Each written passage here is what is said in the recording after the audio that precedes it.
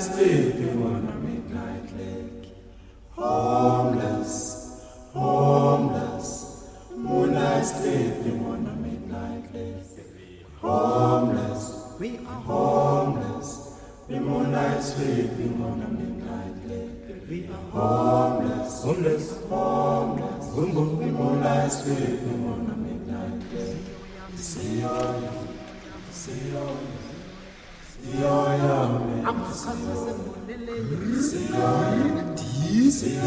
All right, we're back. Thanks for tuning in. Alan Graham is on our show right now. He's the author of Welcome Homeless, One Man's Journey of Discovering the Meaning of Home. Homeless, no other word better describes our modern-day suffering. It reveals one of our deepest and most painful conditions, not having a sense of belonging. However, Alan Graham, founder of mobile Loaves and Fishes and Community First Village, is improving the quality of life for a larger quantity of people through sharing his personal story of becoming more human through humanizing others. Alan believes that the more we can give people dignity, the power of choice, and genuine community, the better we'll be able to offer solutions that will have impact on the world at large. And while his missionary work is focused on giving a home to the physically homeless, he also wants to transform the lives of every living person by shifting the paradigm and understanding what it means to be home, quote unquote. In Welcome Homeless, Graham delves deep into what it means to be connected to God, the earth, and each other. Kind of a trifecta there. In doing so, he shows us the home we've longed for but never had. Joining us on the show right now is this man, Mr. Alan Graham. Sir, what you do intimidates me, and it also makes me feel really guilty. It makes me feel like I'm doing nothing with my life. How do you feel about the fact that you're making me feel like just a loser? Why you got to do what you're doing, man? You're making the rest of us look bad. Hey, bro, I want you to have zero guilt about anything. So all we're doing here is inviting people into a new way of looking at things. Right. And how we can serve people and how we can serve each other. So no guilt for you today, Drew. All right. Well, that's all I care about, as long as I don't have any guilt. So, Alan, why did you get into this? I mean, obviously, you're a God guy. You believe that Jesus is real and that he cared about the homeless and the poor and those on the edge of society. But why did you get into the homelessness thing yourself? You could have, I don't know, gone over and cared about the poor people in Africa. Yeah, Drew, I guess 20 years ago, I had this kind of profound encounter with the Holy Spirit, and I began to develop at that point in time a just say yes philosophy that I believe places God into my navigational role. And he started moving me into some interesting places. The first place that he moved me to was organizing a group of churches to provide sack lunch meals to men and women that were getting jobs out of a day labor site. And then several months after being a part of that ministry, he gave me this idea that we could leverage a catering truck to go out on the streets of Austin, Texas every night, taking things from those of us that have abundance to the men and women that live on the street corners. And man, when I started connecting with these brothers and sisters on the streets, I felt like I was connecting intimately to Jesus himself. So he picked a completely ill-equipped guy and then began a 20-year process of equipping me to where I am today. Can you think back to the first story, the first life that you remember that you had an impact on in regards to all this homelessness stuff? And I say this with a bit of cheek in my voice because there part of me is serious that I live out in the country. I live in middle class white people area, right? Wonder Bread City, Central. And so this homeless thing doesn't really, I don't see it. I don't live in the city. I don't see beggars and all that stuff and people laying on grates in the wintertime so that they don't freeze to death. It doesn't impact my brain day to day like it does so many other people. So I want you to understand that the part of me is apathetic, but a bigger part of me realizes how really apathetic the world is as a whole when it comes to the homelessness. So let's dive into the first story. The first person you really remember impacting. Well, I think that was Houston Flake, who is really part of the chapter 2, what chapter 2 is all about. This is a guy that when Drew, the 5 white guys from Westlake Hills were founding this ministry, and Westlake Hills is the highest income neighborhood in Austin, Texas. And so we're the Wonder Bread people in that particular bubble of Austin, Texas. And God knew that he needed to put in our midst a formerly chronically homeless drug addict, convicted felon, in order to become our eyes and ears. And Houston was on the custodial staff of my church. And we knew pretty right away, as we're business planning, in quotes, this ministry called Mobile Loaves and Fishes, that God needed to bring us somebody that knew what they were doing. And he did it with an illiterate, chronically homeless drug addict. And our relationship began to develop. And it became a powerful relationship of both of us being givers and both of us being receivers. And Houston was the one that took me through the wall of stereotype, the spiritual wall of stereotype, and drew me into what I call the bouquet of Christ, which is a mixture of urine, feces, crack cocaine, and multi-day-old body odor, and learning how to enjoy that encounter Christ in those aromas. Right. One of the issues I think people have when it comes to God people, helping homeless and poor people and stuff, is they always think there's a bait and switch scenario going on. In other words, we'll give you food if you just listen to us tell you about Jesus. What's your pushback on that? Well, I'm not a fan of those ministries, and bottom line, the men and women that live on the streets are suspicious of that, and they tolerate it because they need a meal. And so what we've tried to do is strip all of that stuff out of there. We still invite people into the kingdom, but we're there to love and to serve, to feed, and to become a part of their lives on a daily basis.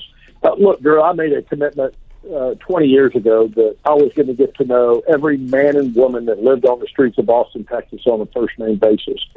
And I'll never achieve that goal, but I've gotten so far into that goal that not only am I personally known, but the organization is personally known because of that fundamental philosophy. I'm going to speak just on my behalf. On my behalf, even when I do something nice for somebody who needs it, I still have my ego involved. I still smell my ego. Do you know what I'm talking about? Absolutely. Yeah, absolutely. Yeah. Our judging ego. All of us have it. Well, it's not only just the judging thing, but boy, I feel real good about myself. Ooh, I just helped a homeless person. Ooh, I just donated to the guy in the corner. Ooh, I just volunteered at the soup kitchen. Whatever. Oh, I feel good about myself. Help us change our attitudes in that. What do you say to us? Well, what I say to you is that what we want to do, and if you look at the last chapter of my book, it is a play on Stephen Covey's 7 Habits of Highly Effective People, a book that I'm a big believer in. But one of those habits is to begin with the end in mind. And the last chapter of our book is to end with the beginning in mind. And what I try to do is orient people back to Genesis chapter 2, verse 15. Just after God creates the Garden of Eden, he takes the man, settles him in the Garden of Eden to cultivate and care for it. And this applies to every single one of us. And we've got to stop the hit and run ministry or the catch and release, fix and repair type of ministry. And we've got to be able to dive into the bowels of who you and I are as human beings and do it long term. That's what I try. And this was God's purpose. We don't kick people out of the Garden of Eden. When you're there and you're part of the community. But what we've done here in North America, and particularly in the United States of America, is we're kicking our neighbors, those who were too created in God's image, to the fringe of our society. So I just tell people, look, if you want to mitigate this issue, we got to be in it long term. What do your neighbors think about this? I mean, here you come along and you're building these sort of portable housing. It's like mobile home village on steroids. Community first village, and you're saying to all the homeless, hey, we got a spot for you here. Hey, we got a spot for you here. Next thing you know, these homeless people are living in your shelters. No, shelters. I shouldn't even call them shelters because they're not shelters. They're quite lovely little places that you guys are putting up. But what do the neighbors think? Are they ticked off with you for bringing in those people close to their neighborhood? Well, it started off that they were agitated. Not My Backyard is alive and well here in the U.S. and in Canada as well. But, brother, all the crime happens in my neighbors' homes next door, and we're trying to work with our neighborhood next door in order to dial back the crime in our community here. We have no crime in our neighborhood here, so it's kind of a role reversal. What people thought was going to happen never happened, and what they thought was going to happen with us is actually happening in their neighborhood, and we're here to be a part of their solution as well. Right. I want to follow up that question about rules in your community. And, now I'm sounding like, I'm sounding old now. I just turned 50. I know I'm young compared to some people in the world, but now I'm all about the rules. But I want to introduce you to Tim the Tool. He's our engineer who likes to push the buttons. Yes, and the wrong ones at that. Tim? Yeah, Alan, while we were just reconnecting with on the phone, I was talking to Drew about one of our local colleges. They have a culinary program, and they're starting to donate their practice food, for lack of a better word, to sort of people who don't have some of their own students within the system. How have you supplied your food, your resources for your building your homes? Have you found that as you've gone into the community, other people began to donate? How do you get all the stuff that you use to help these people? Well, one of our 5 corporate goals, goal number 5, is to inspire people into a lifestyle of abundance by giving their best first. And we think that your best first, the most compassionate gift that you can give, is your money. And just as in the book of Leviticus, when God exhorts us not to harvest to the edge of our fields, to leave the edge, the closest first cut, first fruits available to people who live in poverty, we believe that he's calling us to do the same thing with our paychecks. So we don't go out and solicit stuff. We solicit money, and then we go leverage that money in the best way we possibly can by negotiating the best deals, as close to cost as possible, and then invite the broader community to come in and help us put these things together. And that's basically how we operate. Okay. Alan, I wanted to follow up my question with rules. Rules in the community. Because, again, I want you to scold me when I say something that is just stupid, okay? Will you do that for me, Alan? Yeah, sure. Okay. Yeah, absolutely. I think we have a little bit of a Hollywood mindset when it comes to helping the homeless. We sort of get this string section playing in the background music, and here comes the single mom with the 6 children, and we feel all kumbaya about things. But the reality is there are some boundaryless people. There are some people that don't get the social cues. There are some socially unaware people. There are people that have serious addiction issues. There are people that have criminal backgrounds. So you gotta, forgive me if I'm wrong, but you gotta have some rules in these communities, do you not? Well, we have 3 fundamental rules, Drew, which also turn out to be the exact same fundamental rules that you and I live by. Rule number 1, above all other rules on the face of the planet, you must pay rent. You don't pay rent, we're going to kick you out. It turns out that people that pay rent and work hard to pay rent have skin in the game and have a vested interest in what they do. That's different than people that say don't want to pay rent. Rule number 2 is you must be obedient to civil law. Now, I'm not coming inside of your home, Drew, or anybody else's home to see what you're doing in the privacy of your own home. Mm. But if you go home tonight and start shooting heroin and you come out with a baseball bat to inflict harm on your neighbors are going to call the police and you're going to be held accountable for that behavior.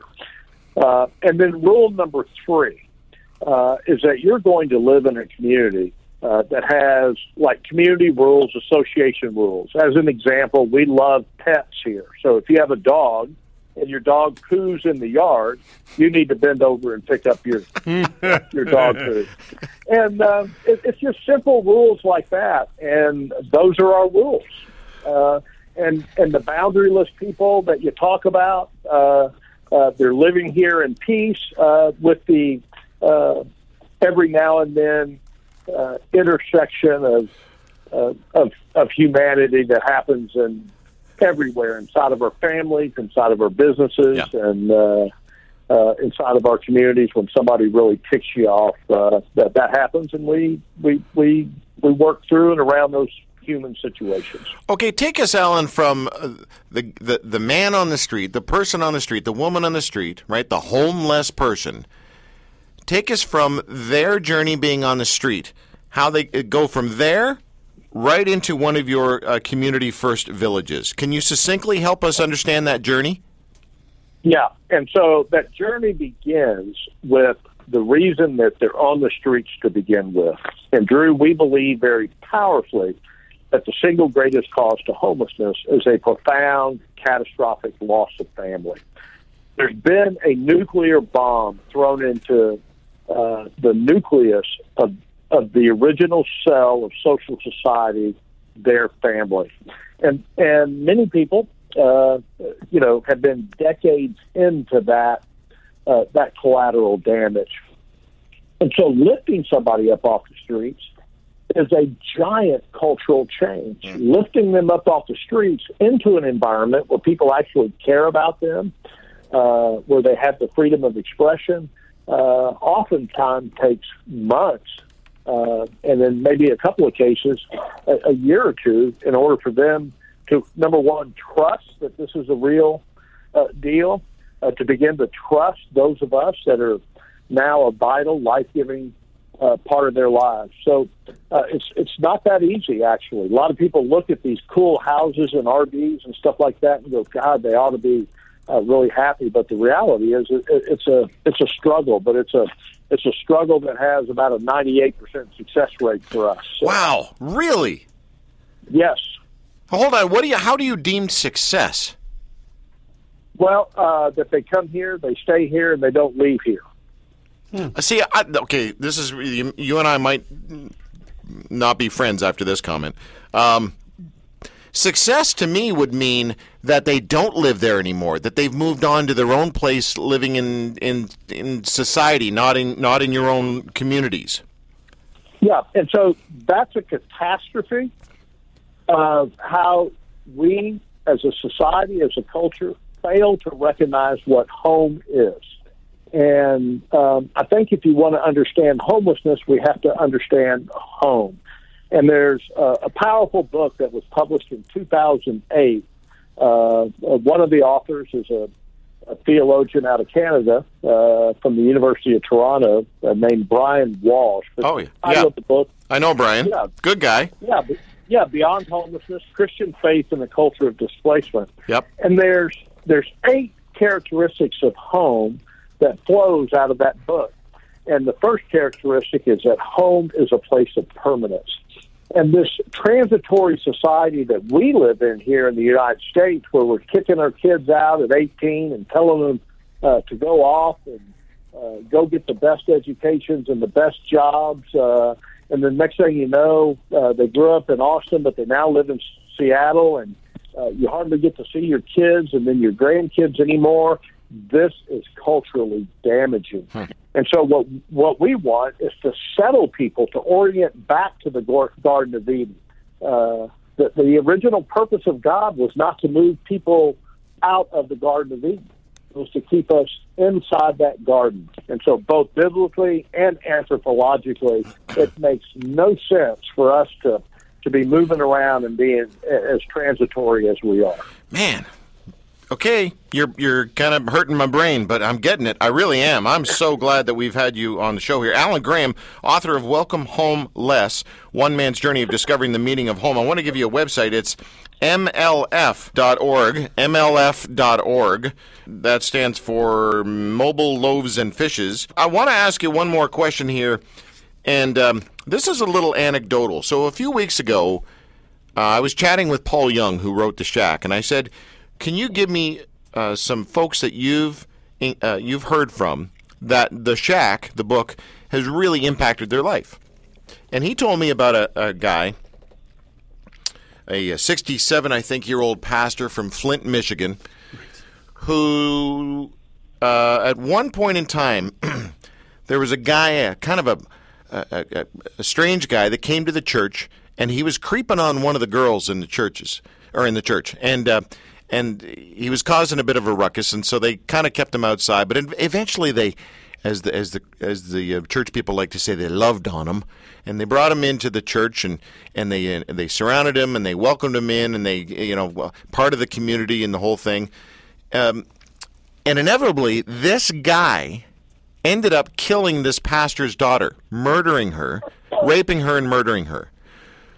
So that is a long segue into, I don't even know what the question is. I think you know what I'm trying to ask, but I don't know how to ask it without sounding like even more of a jerk than I've already been. But I think it has to do with there needs to be wisdom in. I'm struggling here, Tim. I think what I'm trying to say is when you love on those that society is pushed away.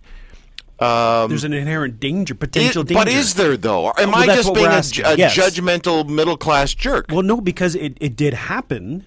It happened, so in a sense, you are not a judgmental jerk.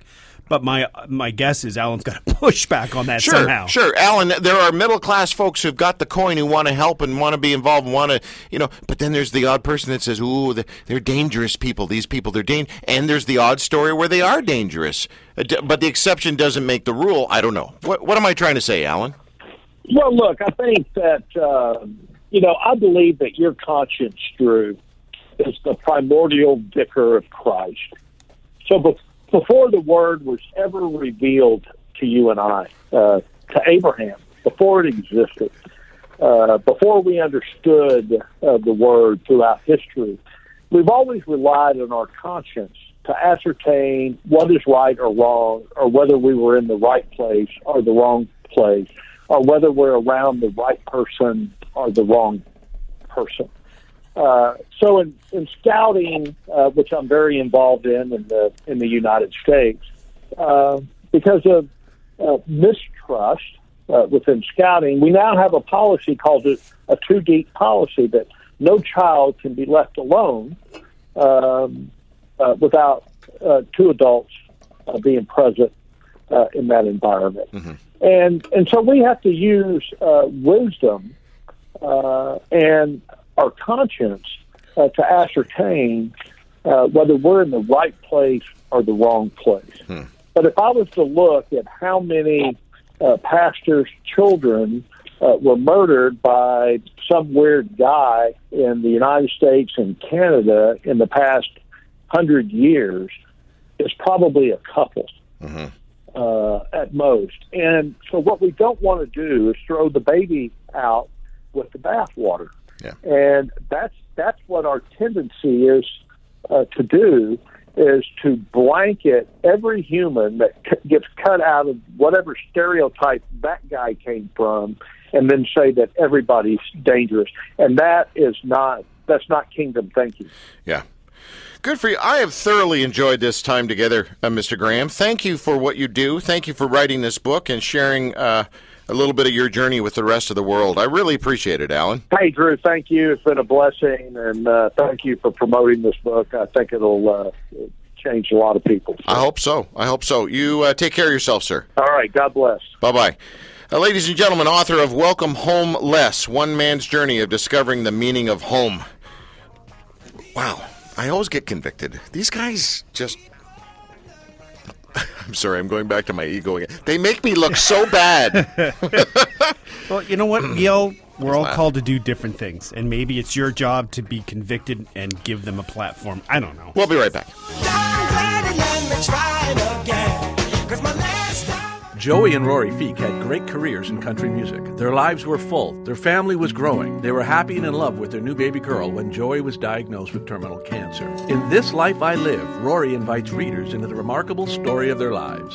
Joey and Rory always knew that God was going to give them a big story. They just didn't know how. This remarkable, moving account invites readers into their journey from life to death and grief and ultimately to something profoundly hopeful. In the simple way they chose to live, they loved each other and were loved deeply. This Life I Live, available wherever books are sold.